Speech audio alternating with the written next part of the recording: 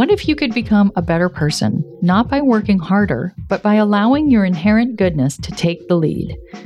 And not because you're a bad person, but because there's something inside you that's ready for more. How to Be a Better Person gives you one tiny step a day you can take to be the person you want to be.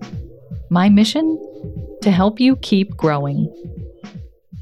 Hey there, welcome to How to Be a Better Person. I'm Kate Hanley, your host and the author of the book How to Be a Better Person, which has 401 ways for people who give a shit to make a difference in themselves and the world.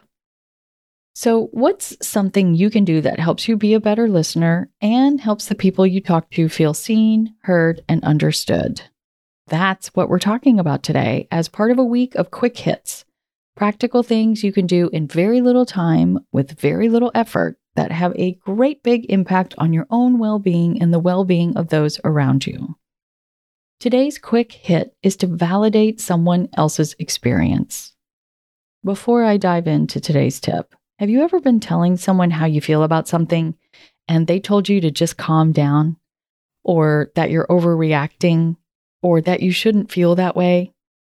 That is denying your experience, and that is the opposite of validating. To validate another person's feelings means, and this definition is coming from Merriam-Webster, to recognize, establish, or illustrate the worthiness or legitimacy of. It's basically you saying, I hear you and I understand you. Remember Bill Clinton? I feel your pain. He was validating people. And it really, remember, everybody loved Bill Clinton. They thought he was like this soulful, caring guy. And it's because he could validate people. I'm not saying you have to be like Bill Clinton. Clearly the man had his issues, but there is so much power in letting people know that you are with them. It's really simple, but it's not always easy to validate other people for a lot of reasons. I'm guessing that maybe when someone is sharing their problems with you, you're going to want to jump in and offer advice, but that's trying to fix, not validating. And trying to fix makes the person that you're talking to maybe feel like they're broken or that you see them as a problem that needs solving. That's not really helpful or empowering. It doesn't make you feel good. Maybe you want to try to explain why they shouldn't feel the way that they do, because you can see how their thinking is just a little bit kinked up, right? It comes with a good intention, but the result is that they feel like you're just not listening to them. You're not seeing it the way they're seeing it. The thing is, we all long to feel heard and understood. We don't want to feel judged or pitied or told what to do. Deep down in our souls, we want to feel gotten. So when you validate, you don't try to fix and you don't try to talk someone out of how they're feeling. It's just the act of acknowledging someone else's emotions, and it is so powerful because it recognizes that person's worthiness and their legitimacy in feeling how they feel, and that is huge. When you validate someone else, you help them process how they're feeling without doing anything more than just letting them know that you hear them. I'll share how to validate someone right after this break. Welcome back. Okay, so how do you validate someone exactly? Well, you say something like, I hear what you're saying. It sounds like that was really upsetting.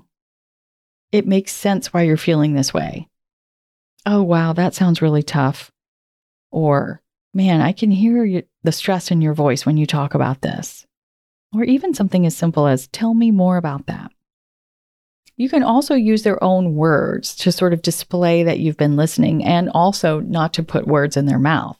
So if they say, I'm just really feeling so freaked out about this, blah, blah, blah, blah, blah, blah, blah, you can say, I can understand why you're feeling freaked out. And they're going to be like, yes, thank you. Oh, I feel so much better.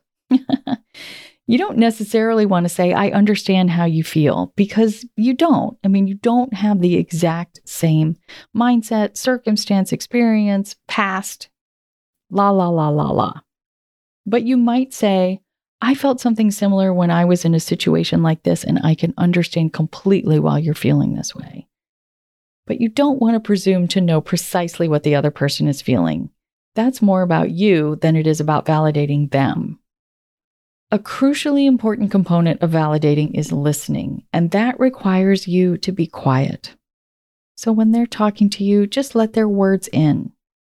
I think you're going to be floored by how powerful it is just to listen to what they say and then let them know so that you've heard them. It shifts the energy in the conversation in a mega way and in the person, and it'll happen all on its own when all you do is seek to validate. You won't have to fix. The other person will feel better, will feel seen, and then they'll be in a better place to start to figure out things on their own. Of course, you can always ask at some point, do you want me to just listen, which I'm so happy to do, or do you want to brainstorm some solutions? And they may say, like, I just need you to listen. Or maybe after you validate them, they may say, what do you think I should do? And then you can jump in with your brilliant ideas. And you know what else? It's a relief to validate someone else for you too, because you don't have to sit there and wonder what you should say in order to help them. You know that you only have to let them know that you've heard them, and that act of listening and witnessing will help them know they're not alone and that they're not crazy. So it's very relaxing. Having a conversation, talking to somebody who's upset becomes relaxing for you. Isn't that great? Because you're just listening and being present. Validating can even really be fun once you get the hang of it. So see if you can put it into practice before the end of the day today. How to Be a Better Person's theme song, Left for Deadish, is by Junior85. The episodes are mixed by Sound Advice Strategies. If you liked what you heard in this episode, share it with someone you think would like it too. Your voice matters.